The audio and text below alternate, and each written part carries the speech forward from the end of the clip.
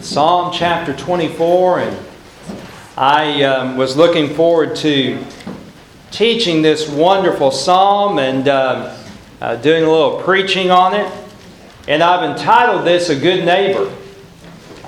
Have you ever had a bad neighbor? Yes.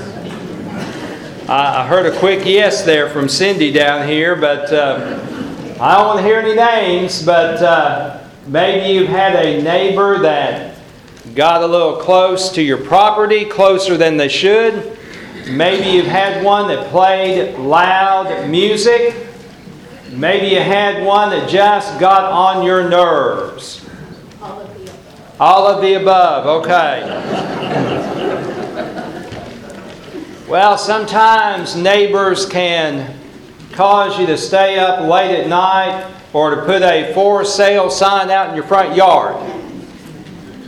But you know, Psalm 23 has a good neighbor. Psalm 24. Now we all know Psalm 23. And my wife Pam asked me, she said, "You're going through the Psalms, are you going to do Psalm 23? And I said, "Well, everybody wants to hear about Psalm 23. Pam said, "Yeah, but we've heard about it." What about Psalm 24? Well, Psalm 24 is a good neighbor. It is a wonderful psalm, a statement of who God is. Psalm chapter 24 is a psalm of David, but the early church would use Psalm 24 as a responsive reading. Now, I want you to hold your spot in Psalm 24, but I want you to look over to 1 Timothy chapter 3. There in the New Testament, find 1 Timothy chapter 3, verse 16. Now, the early church, the New Testament church, would read Psalm 24, then they would flip over and they would talk about how that psalm talked about the ascension of Jesus. In 1 Timothy chapter 3, verse 16, it says this, "By common confession, great is the mystery of godliness. He who was revealed in the flesh was vindicated in the Spirit, seen by angels, proclaimed among the nations, believed on in the world, taken up in glory."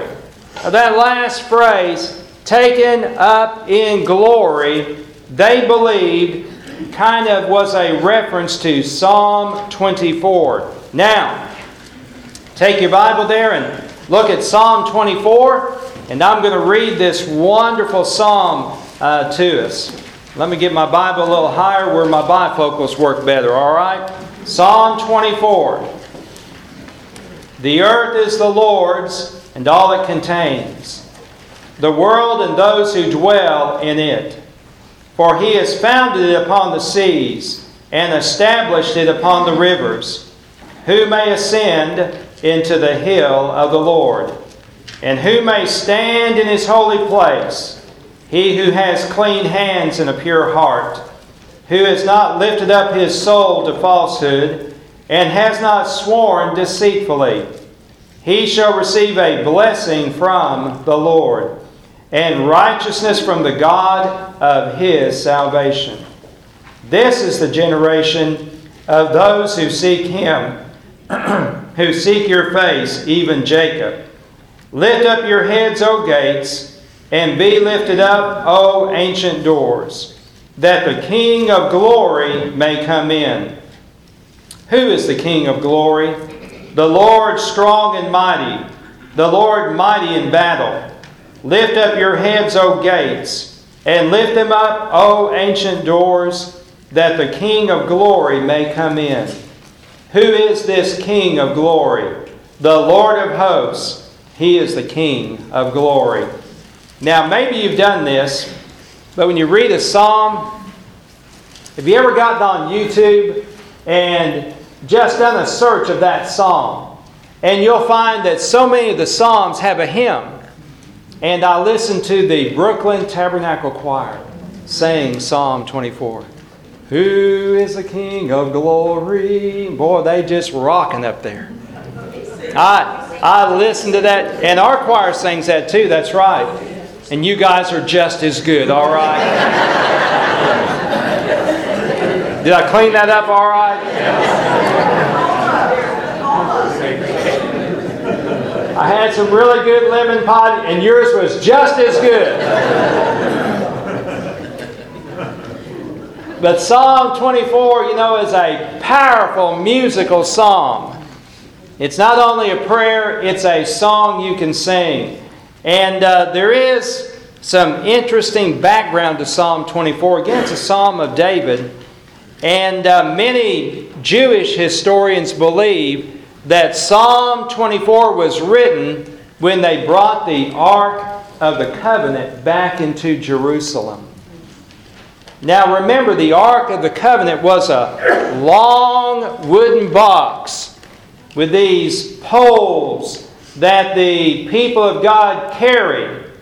In fact, they carried it through the wilderness.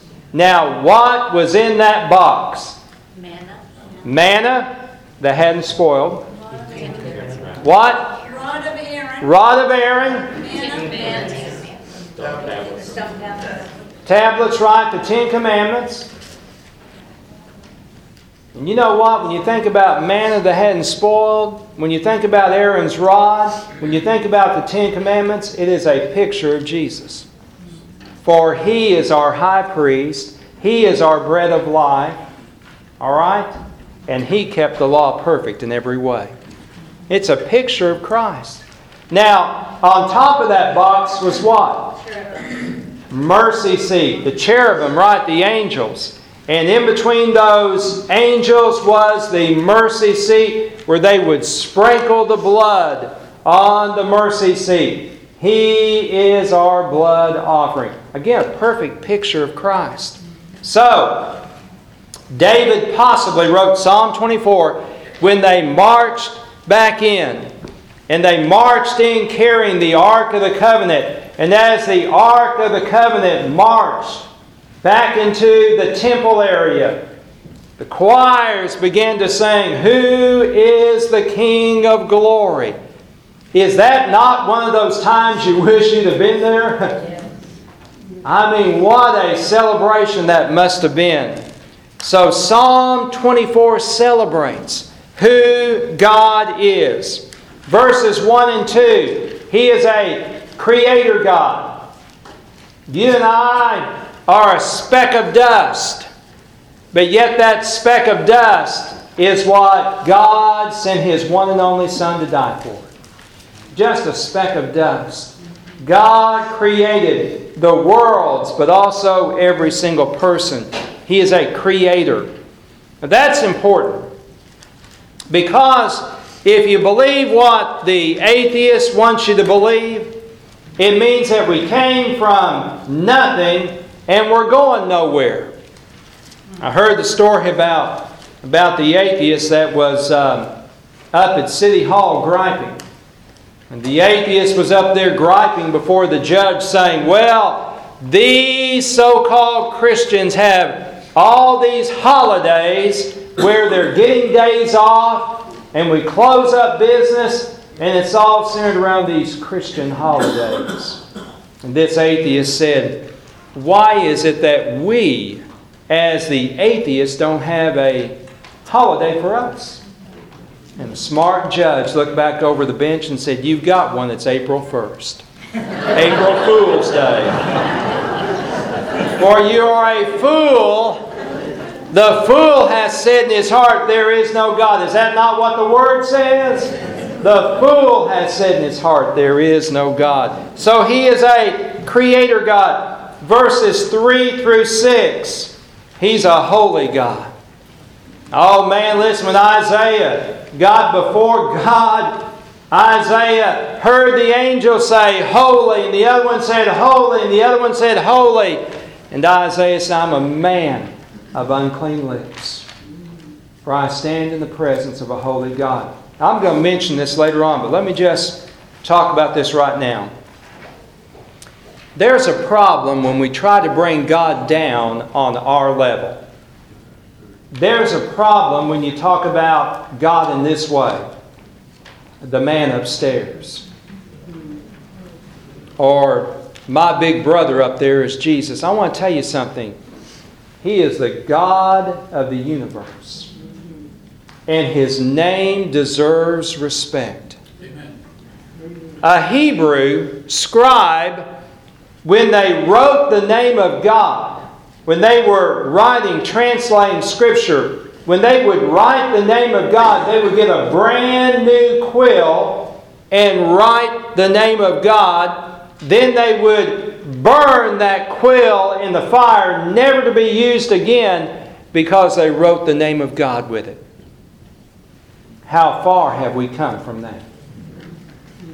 We need to have a holy respect for the name of God. Then in verses 7 through 10, and I love this, He is a warrior God. Notice there in verse number 8, strong and mighty, the Lord mighty in battle. My Savior is the Lamb of God. But more than that, He is the Lion of the tribe of Judah. He's a lion, a warrior God. And so we find this wonderful picture of the God that we love and the God that we serve. Now, the epitome of this, the really manifestation of our God, is found in flesh and blood in the Lord Jesus Christ. He's the perfect picture of God. John, in John's Gospel, chapter 1, verse 14. I want you to look over there. John chapter 1, verse 14. John's Gospel, chapter 1, verse 14. That's my music for you to find it, all right? John 1:14. I'm staring at JB over here. JB! We'll let you talk now, all right? Would you read John chapter 1, verse 14? And the Word became flesh. I just lost the place. Uh-oh. And dwelt among us, we saw His glory. Glory as of the only begotten from the Father, full of grace and truth. Yeah, so the Bible says in John 1:14 that the Word, God, the Word became flesh and blood in a person, Jesus Christ. He is all man, but also all God. And the Bible says He showed us grace and truth. Those two things. Now I want to tell you, yesterday I needed a lot of grace. Now, I see the Weavers there. Happy birthday, Harold. All right? Again. But, Linda, let me just share about this. All right? I played a part in getting Harold here, and I told a whole bunch of lies. I did. I called Harold up and I said, Harold, there's a problem with your room on Sunday nights. You got to get down here. We got to straighten it up. And did all kinds of fibbing, I'll call it, to get him here and to get him over to Ellis Hall. And I told Steve Phillips, I said, I need to go to a priest today. I just need to confess. But listen, I'm so glad that when we think about our Savior, He's described as one full of grace and truth. I hear people say sometimes, well, I got something against so-and-so. And then they'll use this phrase, and I got a long memory. I want to tell you something. When you stand before God, you want to stand before God with a short memory. And a whole lot of grace, don't you? Because we all need that when we stand before Him one day. When you look at Psalm 24, when you look at this in your Bible, how do you respond to a God like this? How do we respond to the God of Psalm 24? Well, let me give you some ways to respond. Number one, acknowledge His creation. That's the first thing. Acknowledge His creation. You know the old hymn, "This is my Father's world"? That hadn't changed, has it? Verses 1 and 2 talk about His creation. These verses are an introduction, verses 1 and 2. It's a prelude where we celebrate the ownership of this world. You know, aren't you glad for Google these days?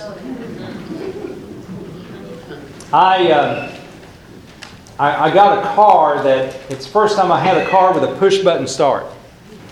And so, you know, it doesn't have a key. You just push a button and it starts. And so I'm parked somewhere the other day and I had to wait. And so I thought, well, I'll just listen to the radio. And I looked at this creature and I thought, how do I find accessory? You know? So I asked my phone, I said, hey Google or Siri, how do I find how to start this thing with the... Well, I found out how to do it. How? Well, to start the car, you got to have your foot on the brake and hit the button. To do accessory, you don't have your foot on the brake, you just hit the button. Oh, yeah. But you could be all day trying to figure that thing out. If you want to know something, these days you say, hey Siri, hey, is it Google Gal or Alexa? Is that the new one? Now I tell you, Steve Phillips has one of those things in his house. He tells it to set the thermostat and all that. I'd be scared to do that, you know. I also hear that, you know, they're collecting information on you. You know? Have you ever done a Google search and then all of a sudden when you get on some other site you see those ads popping up? It's because they're watching you. You don't even have to do a search. No, that's right. You just talk. That's right. Yeah. Kathy's over here trying to scare us. They're listening, all right?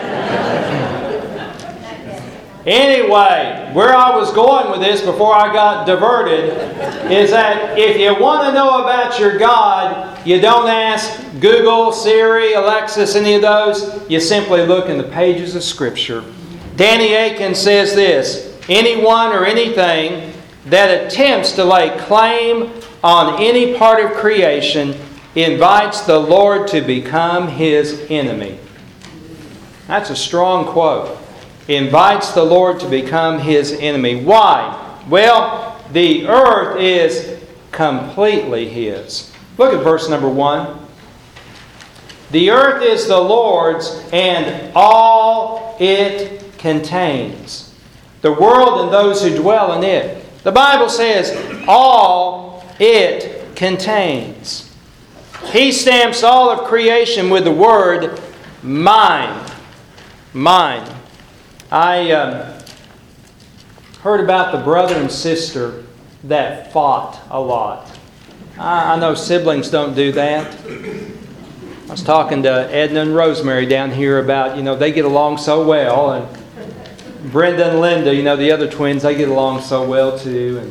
But I heard about this brother and sister. They just fought like cats and dogs all the time and couldn't get along. And so the little boy, mischievous, ran downstairs in the morning as his mother was cooking biscuits. And Mama brought that hot pan of biscuits out of the oven, and the little boy did this. Mine, mine, mine, mine, mine.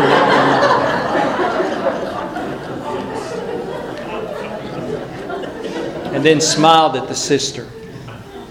Well, then, to outdo him, the sister the next morning, she went downstairs and she went, yours, yours, yours, yours, yours, yours. Yeah.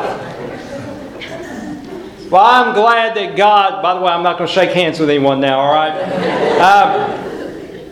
By the way, I understand we're doing this now. We're not even doing that. We're doing elbows now. But anyway, one day we're just going to stand 10 feet apart and wave, I think. But God has a way of just saying, this is mine, this is mine. All right. Verse number 2 says it's rightly His.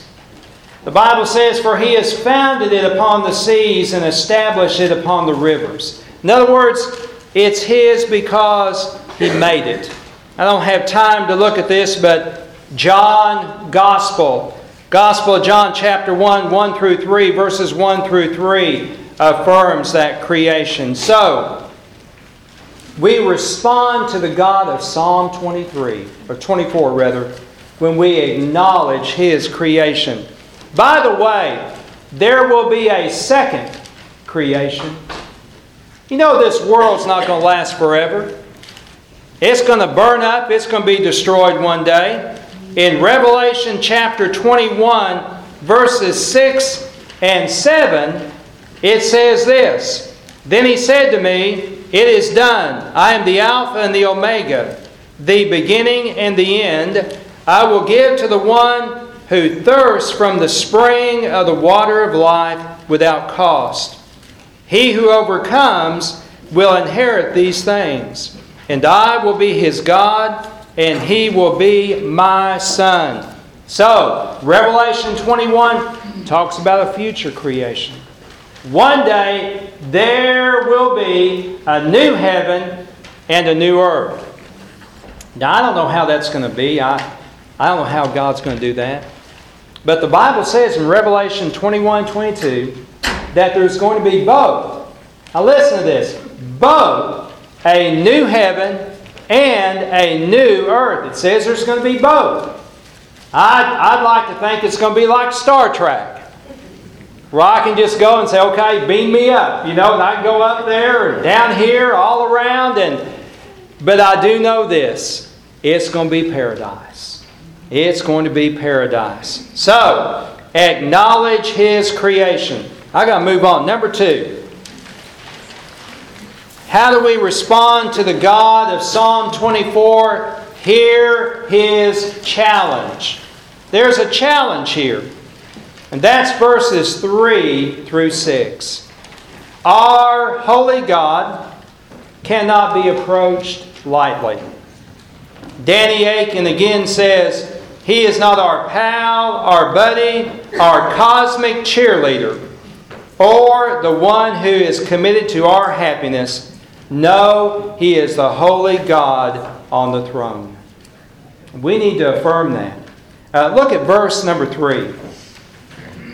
Who may ascend into the hill of the Lord, and who may stand in His holy place?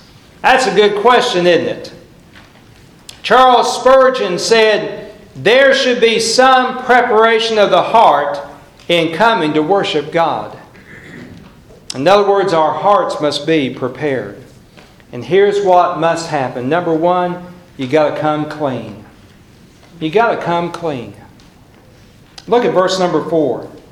He who has clean hands and a pure heart, who has not lifted up his soul to falsehood, and has not sworn deceitfully. You got to come clean.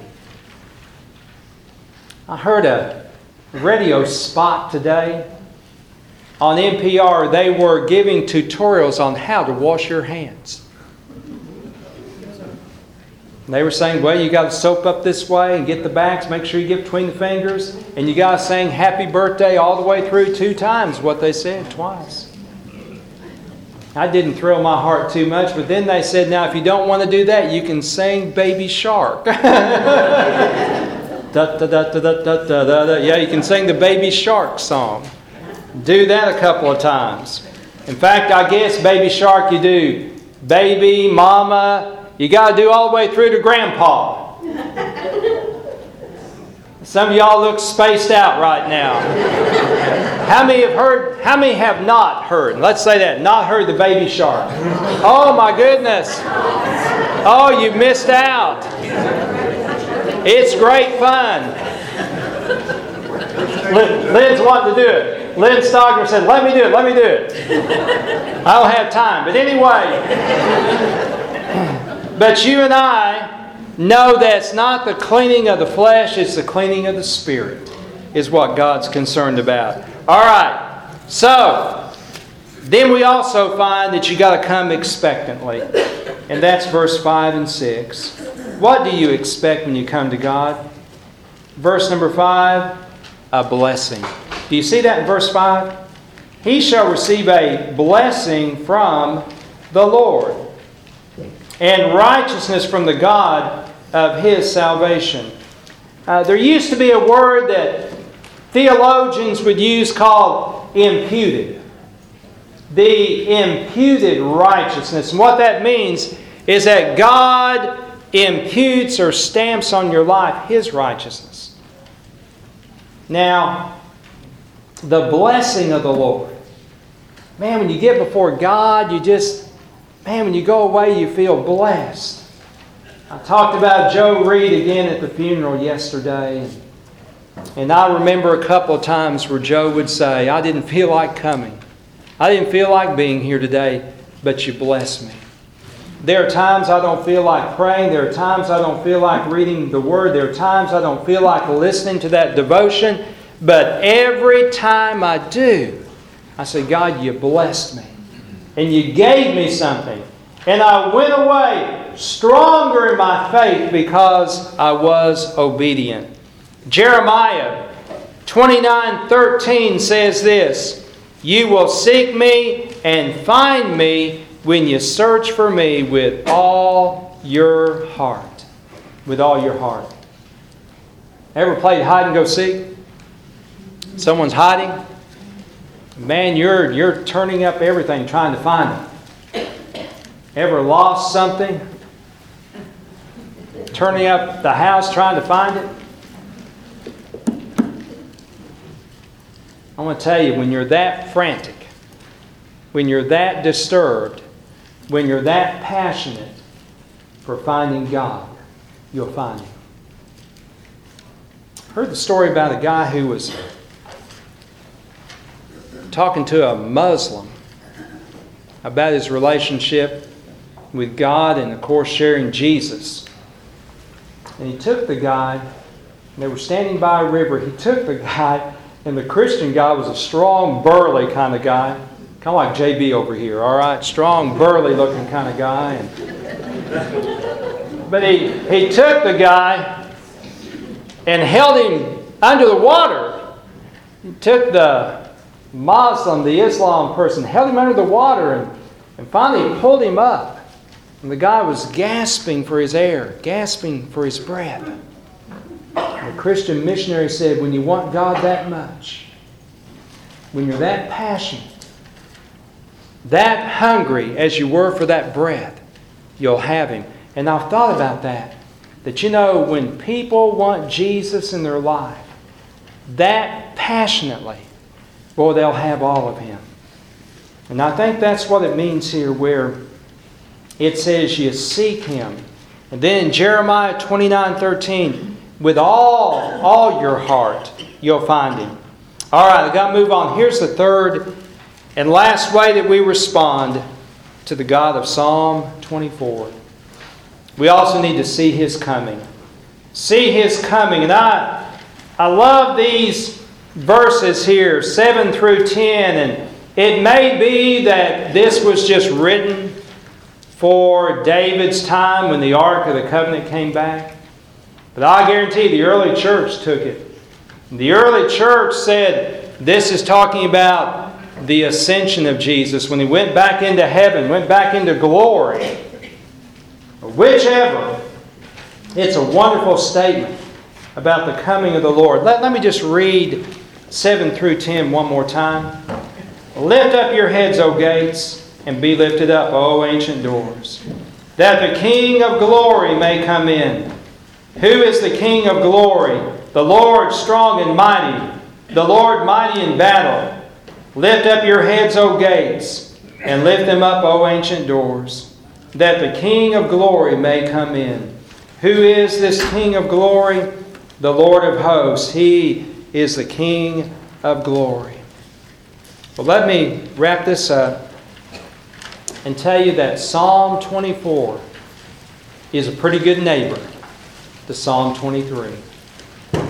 Psalm 24 pictures this wonderful, majestic God who is Creator, who is Redeemer, who invites sinful creation that are but a speck of dust to come to Him.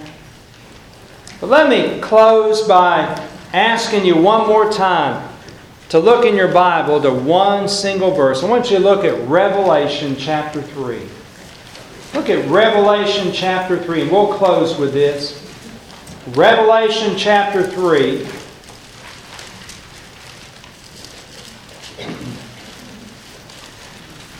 Chapter 3, look at Revelation 3, verse number 20. Verse number 20. When I think about people coming to the Lord, I think about Revelation 3:20. And I know Revelation 3:20 is a verse that is talking to the church at Laodicea. But I don't think God would mind you and I applying it to our lives too. Revelation 3:20. Behold, I stand at the door and knock. If anyone hears my voice and opens the door, I will come into him and will dine with him and he with me. Who is the King of glory?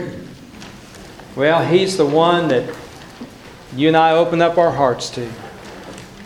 He's the one that says, if you'll open the door, I'll come in.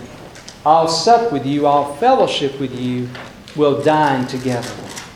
And so what a wonderful passage.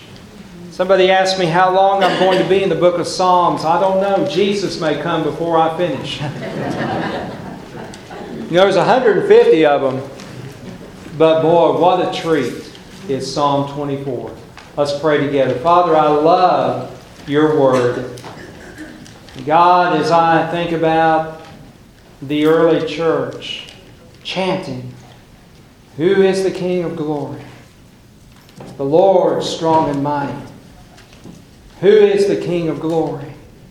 Lord mighty, strong in battle. Open up the gates that the King of glory may come in. Father, it's my prayer today that at the close of a worship service today, that someone would open up their heart that the King of glory may come in. Father, I pray this in the wonderful name of Jesus. Amen.